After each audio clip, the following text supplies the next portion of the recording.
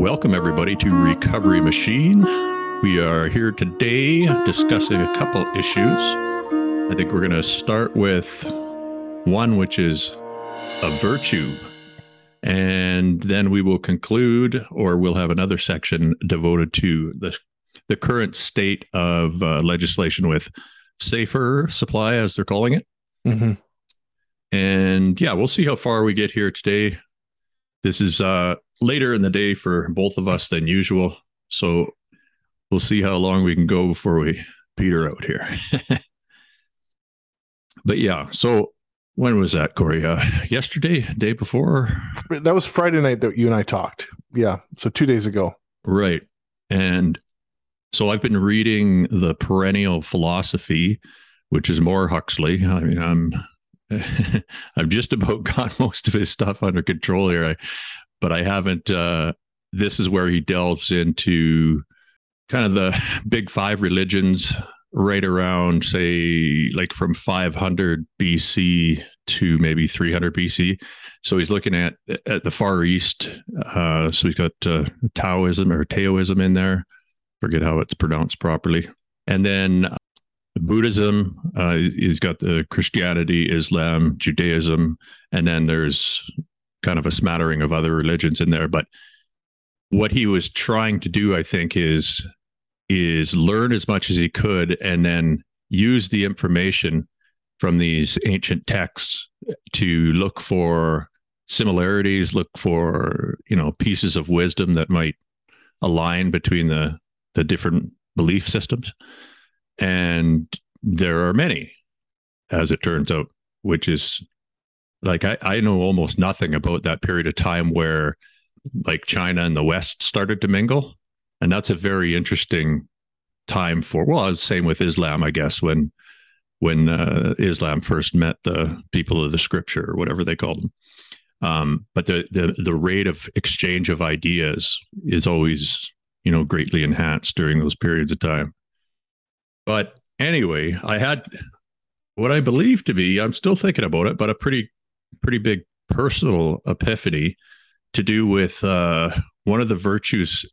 They call it charity, and it's not charity like we think of charity, how charity is used today.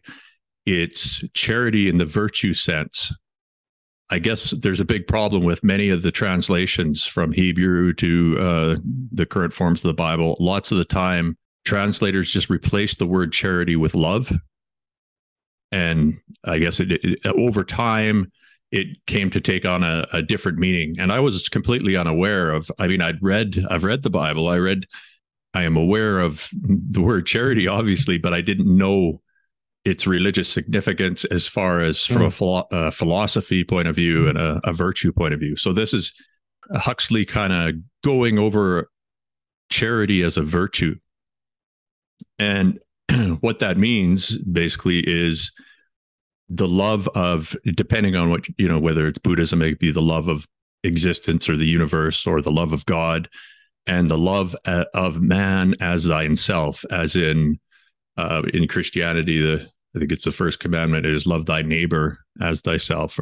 And it's of huge importance, and it's been underlined a million times at a different, in a bunch of different ways. But I've never really thought about it on a personal level until I witnessed it broken down in the way that it's broken down here. And I'll just read, there's a kind of a bit on 3 of the important components about this form of charity as a virtue. Please do. So first, charity is disinterest. So right away, I'm confused. And what they mean by that is it's basically another way of saying there's no conflict of interest. There's no seeking reward. There's no expectation of being paid back. It's not influenced by considerations of personal advantage, So that's not part of it. Like if you go and you're actually giving alms, like the way we think of charity, where we give a poor person something and then we go tell our friends we did it and we get a little, we feel good because we're a good person. Yeah. That's not what they're talking about. Okay. So this virtue actually has little to do with giving alms.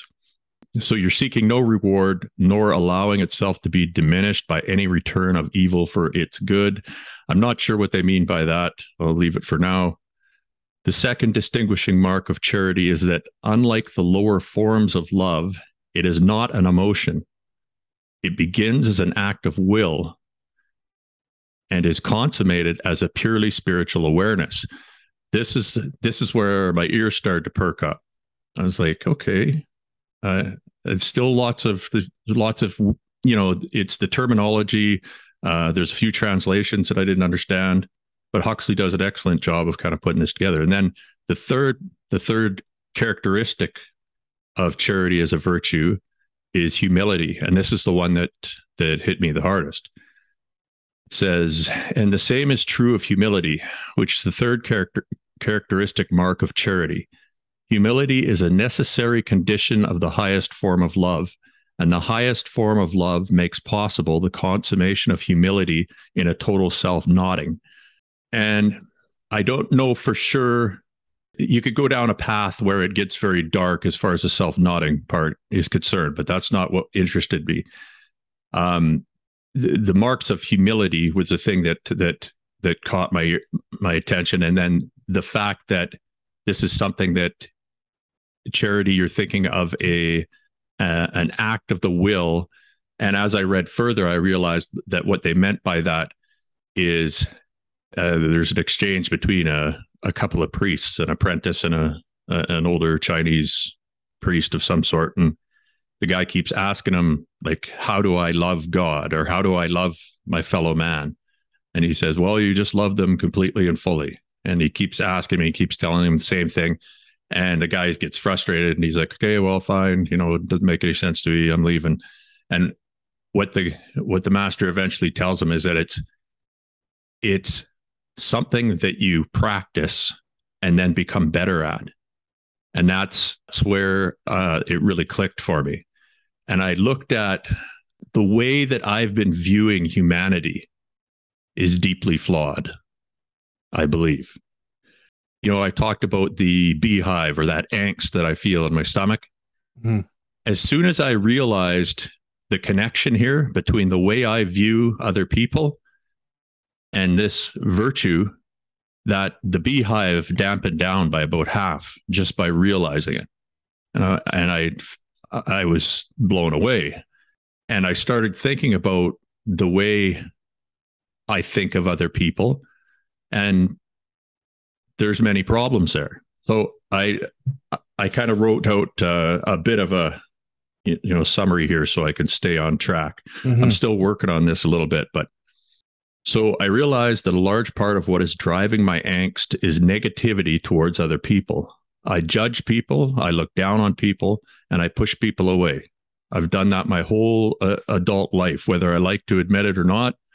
I do this almost certainly on a subconscious level and sometimes consciously.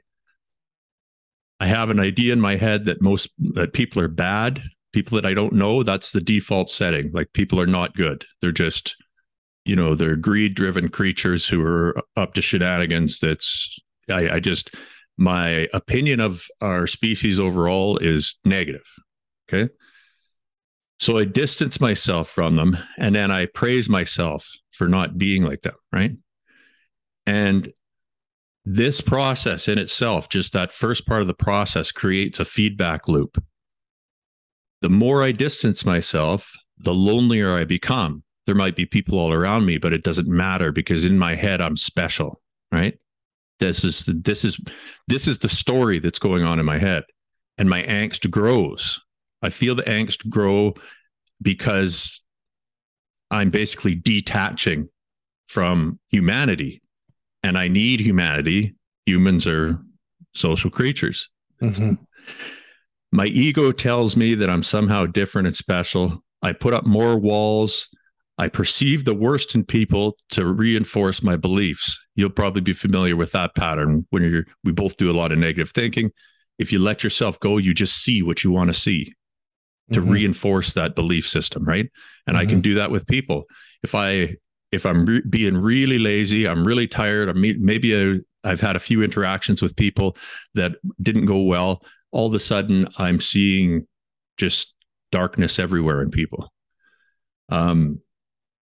So it sets up a me versus them kind of scenario. Add to this the individualistic nature of the culture we grew up in, and it becomes the spiritual path of least resistance. Compete, win, be successful. My whole life, that's kind of been the message. I mean, this is what we get in Western culture. As a white man, I'm expected to just do that automatically and not even, it's not a consideration of another option. This is the default setting. So go out there and succeed. That's what we're taught to do here, and do it pull yourself up by your bootstraps, do it yourself, right?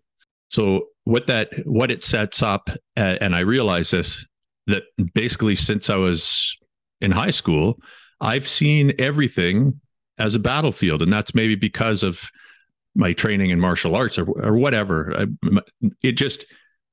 That us them mentality set me up for a position of self-isolation. And that is the first part of the problem.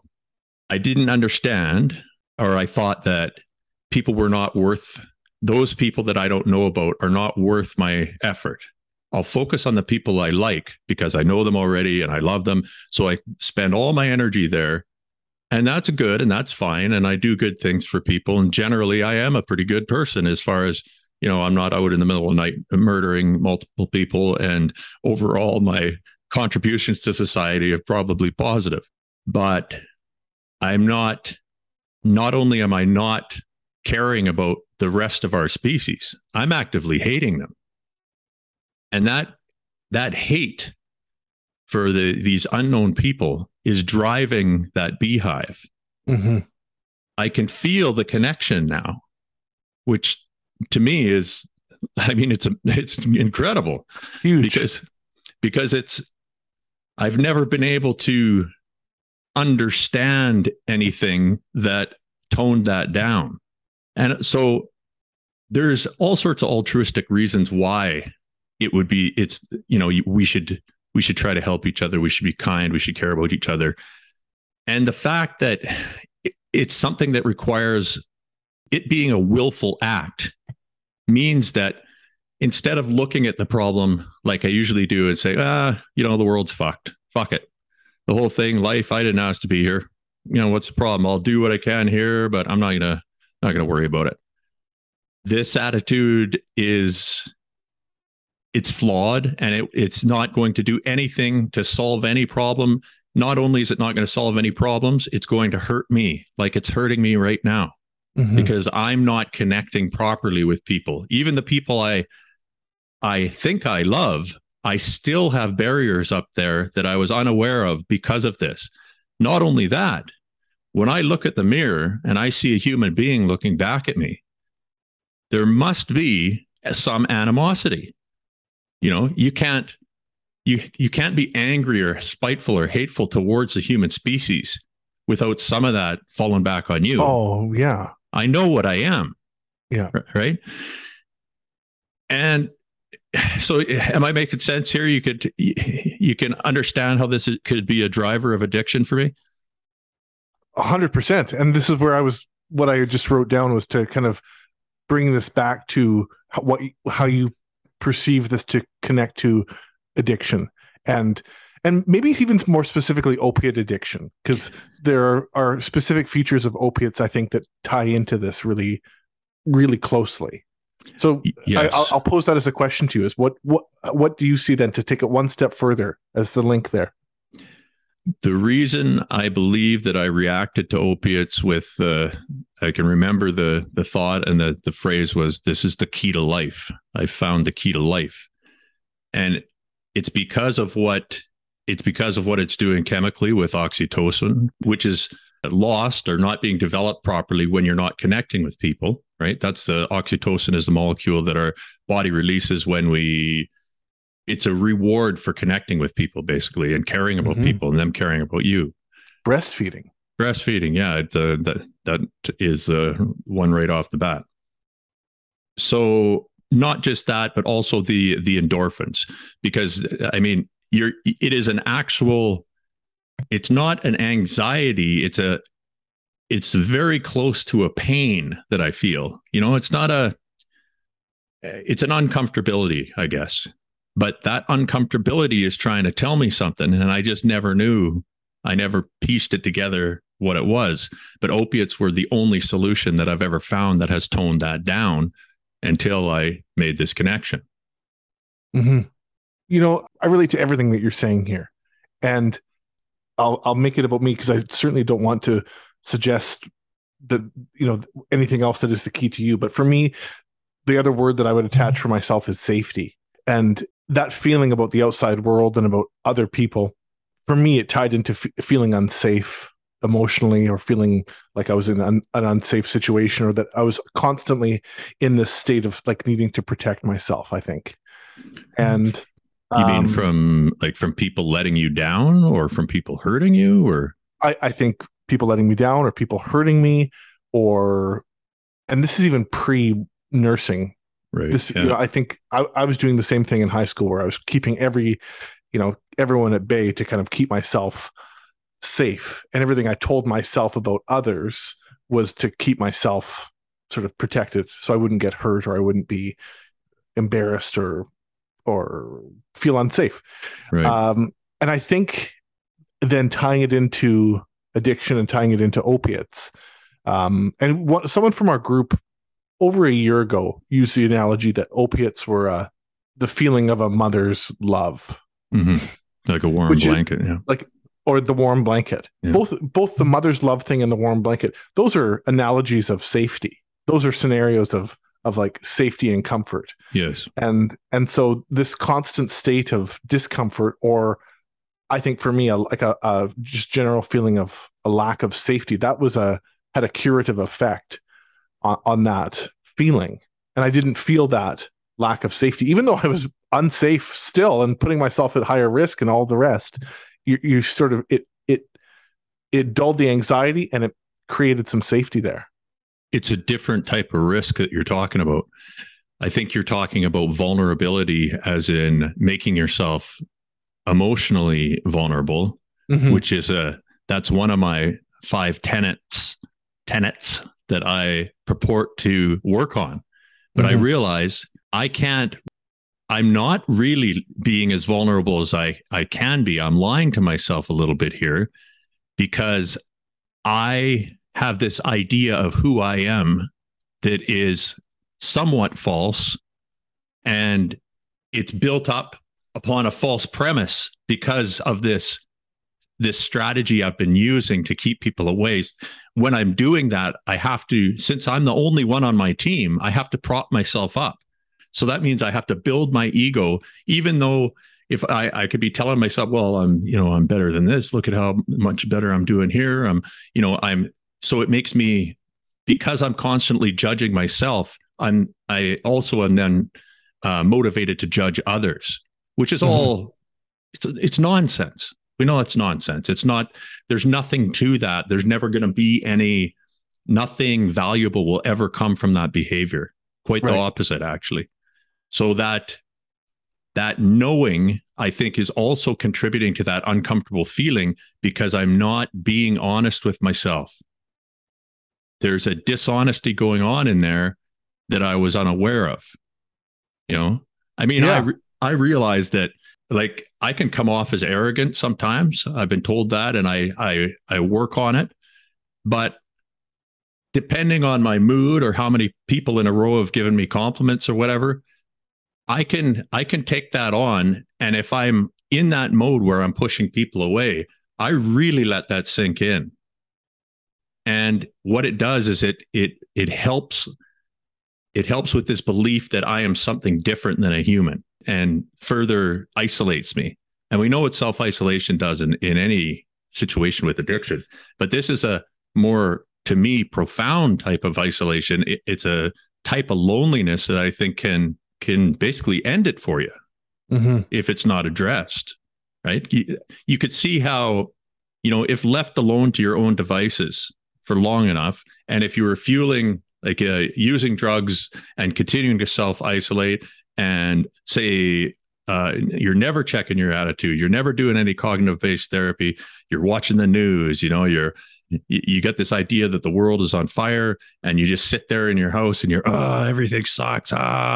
And I'm sure there's people out there who are doing that right now, whether they're using drugs to alleviate that or if they're just sitting in it, I don't know. But it's dangerous, faulty thinking. It is. And it's like the brain does it to protect ourselves in a way, to protect ourselves from being hurt or from whatever it is on the outside.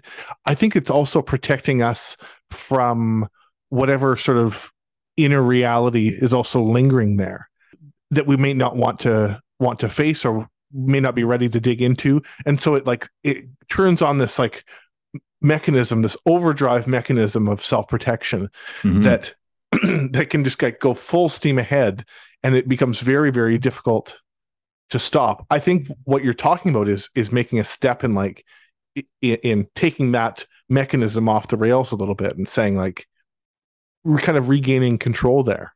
Yeah, dialing it down.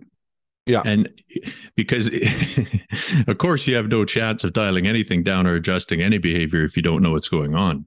And on some level that I realize some things I do, or maybe some behaviors I use are overcompensating for some kind of an insecurity.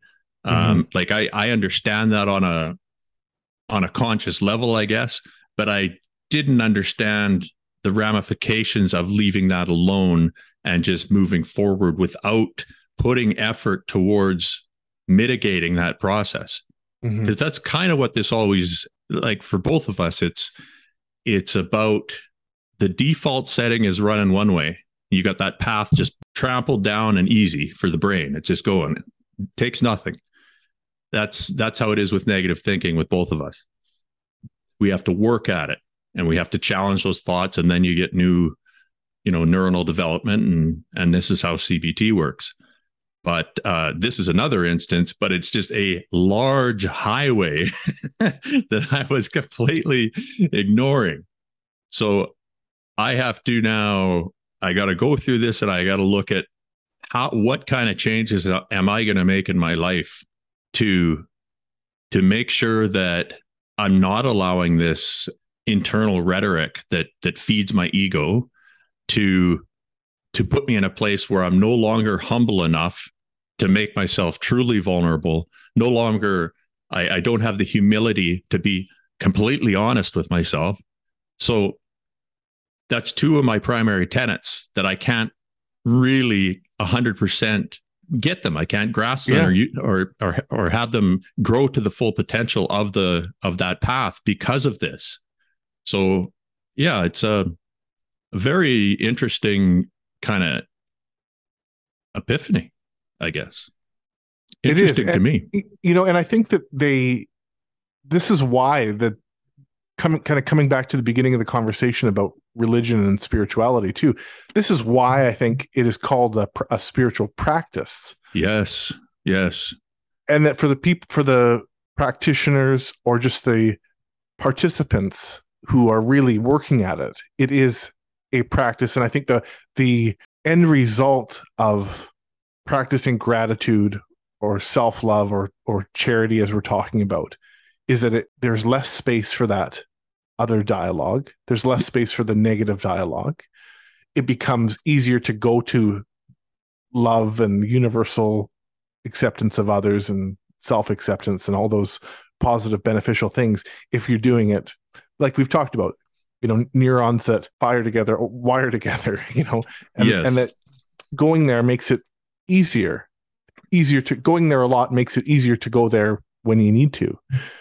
Yeah. Or to not go to a bad place when you don't want to. It might be that you just have narrowed that highway enough so that you didn't make a decision or say something that you shouldn't have said, or, these are all things that are kind of running in the background unchecked with me right now. And yeah, I mean, this virtue is, of paramount importance for Christianity, Islam.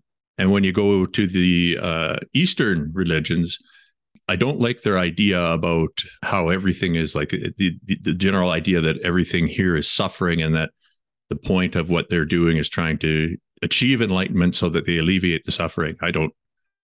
For one, I don't think, I mean, my life is not suffering all the time. Like, I mean, I sleep for 8 hours of every day, and that's quite peaceful. So that's that part right there. And the rest of it is kind of up and down, you know. The challenges I do face that's what we're doing here, is basically trying to somehow grow as an individual, like, through these processes. It's kind of the way I make sense of it anyway. But nevertheless, their idea that it is a practice and that people start at different places along the road, like they talk about these kind of prodigies who are born on, they say they're born on the path of yoga. So, like, look at me, I'm 44. It took me this long to figure out what charity means in this respect. Okay. And they're saying that there's prodigies out there who are just born, and they seem to grasp these kind of concepts quickly. They understand why it's not just a good thing to do, or because it's the right thing to do ethically. It's because these types of problems are the problems that are driving us over the edge right now. Everything could be solved if people worked a little bit harder on treating each other better, being kinder, being less greedy, less envious, less driven by material desire. That's the whole thing, right? Mm-hmm. So it's not like it's a trivial pursuit. It is the pursuit. It is of utmost importance that we try to do this on a personal level, and then on a greater level too. And maybe it didn't ring as I think the message was lost maybe for us in the West, or certainly for me, because of like the 60s, all they need is love, love, love. That's not really the message. We need more than love. Yeah. It's an oversimplification. Yes. Yeah. It was a good attempt. Their heart was in the right place. They were pointing the ship in the right direction, but the engine is never going to be strong enough to get it to where it needs to go with just love. There has to be more than that. It has to be genuine concern for our fellow human beings on a level that's been, unprecedented. So another question for you, in thinking about your role within the healthcare recovery community and all of the people that that are dealing with the system, the machine, who are struggling and who are up against a lot of stigma and a lot of judgment and difficulty. Do you have any thought on how this could sort of influence your approach there or your style moving forward? Yeah, I got a lot of thoughts about that. First, I'd like to apologize for the way that I've been going at this. And like I said, when you view the world as a battlefield, it's very easy to fall into a mode of attack. Like the way I was talking about David Eby, or the way we rip on Sheila Malcolmson and these ministers who are in, my brother-in-law lives pretty close to David Eby, and he sees him outside playing with his son all the time. And we were talking about, how he's going to be the next premier and all this kind of thing. And I have a classification in my head that is politician. And then I add that to my don't know human, but politician. Now it's real bad, right? But he's just another person. He's like me. Mm-hmm. We're from the same thing. And it might even be that, I won't get too esoteric, but I think that I need to come at this problem not with the typical, I think I've been falling into that trap of a polarized state, where it's like, we're the people who are pro safe supply. We're the people who want a progressive outlook on this situation so we could save lives. Like, why isn't anybody doing this? That is confusing. That's, I don't have any problem with my thinking in that respect, but the way that I'm presenting it perhaps is not been well thought through. So I think that I need to consider the individuals as people, even the politicians. I need to think about the fact that there's many things I don't know about them. They have personal lives. They have, they have bosses. Some of them have bosses that probably don't let them do very much at all as far as their autonomy is concerned and their job. And I don't know about that. I mean, I know very little about what's going on there. So sitting here yelling about it and calling them all, whatever bad politicians or saying they're not doing their job, it does nothing. Nothing can come of that is going to be positive. Nothing can come of that is going to make me be a part of any kind of a solution. So I think overall that is something that I need to address. I don't want to be, I don't want this show to be about attacking people who don't believe what we believe. I want this show to be about talking to people who have different ideas so that we can learn something. And that requires humility, and it requires being open and sometimes even vulnerable. Yeah. Yeah. So that was something that has been on my mind all day, actually. I love the quote from the Dalai Lama where he talks empathetically about Mao Zedong, who, because of him, he was exiled out of China and had to leave and lost everything and became sort of living on the lam. And he said that Mao was his greatest teacher, because without the person who oppressed him, he wouldn't have sort of gotten further in his spiritual practice and learned all of these things about empathy and about compassion, and lived in this sort of very humble, homeless state. And it was the person who was oppressing him who kind of got him to learn the ultimate lesson there. Yeah. See, this is the sign of a hyper-developed mind. I believe that is attainable. Humans can get to that point where you've rebuilt your mind to see things as opportunities for growth in every aspect. I believe that's possible. Some people are obviously going to be better at it than others, just like anything else. But I mean, how many people are going to react that way, right? That's pretty impressive. Yeah. I don't have the author. I think this is a Chinese author. I have but one word to say to you concerning love for your neighbor, namely that nothing save humility can mold you to it. Nothing but the consciousness of your own weakness can make you indulgent and pitiful to that of others. This rings true for me because before my problem with opiates, I look at the difference between the way I treated methadone patients then and now. And before, they were a group of people that I viewed with stigma. I did my job, but I didn't go out of my way to do anything, and was probably kind of like aloof, right? Now those people are my favorite people to interact with, and they see it. They see that right away because I feel their pain, because I know their pain, right? So that's that part there, being able to connect with people on that level and having the humility to do it, I guess is what he's saying there. But yeah, I think it's oftentimes easier to focus on our contempt of others versus the contempt we may feel about ourselves at a given time. Oh, and absolutely. then it's also similarly easier to feel love and empathy towards others, and then not necessarily even realize that, like you said, part of why you connect with those people is that there's very much that is relatable in yourself. Yes. And then the harder job there, I think, is to turn that towards yourself and to be as kind and warm and friendly and understanding of yourself as you are to them in those moments, in that moment.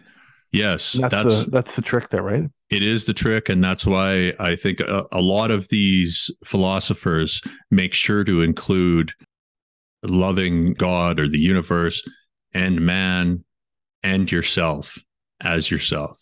it doesn't mean much to love your neighbor as yourself if you're just brutal to yourself, right? And I think that's another kind of trait of people who have trouble. Well, certainly a trait of healthcare professionals in general. They like to get away from their what's going on in their own head and help somebody else. When they won't help themselves, they'll help 10 other people, so they're not being kind themselves, which that was a lesson I had to learn. It took me a long time too, but I am on my own team. But now I got to get on team humans. You know what I mean? Yeah. And it can't just be the people I like. And yeah, I think that's it. That's my epiphany. So let us know what your thoughts are on that. I would love to get feedback in whatever way, shape, or form. This will be up in audio and up on video, of course. Yeah, Thanks for listening.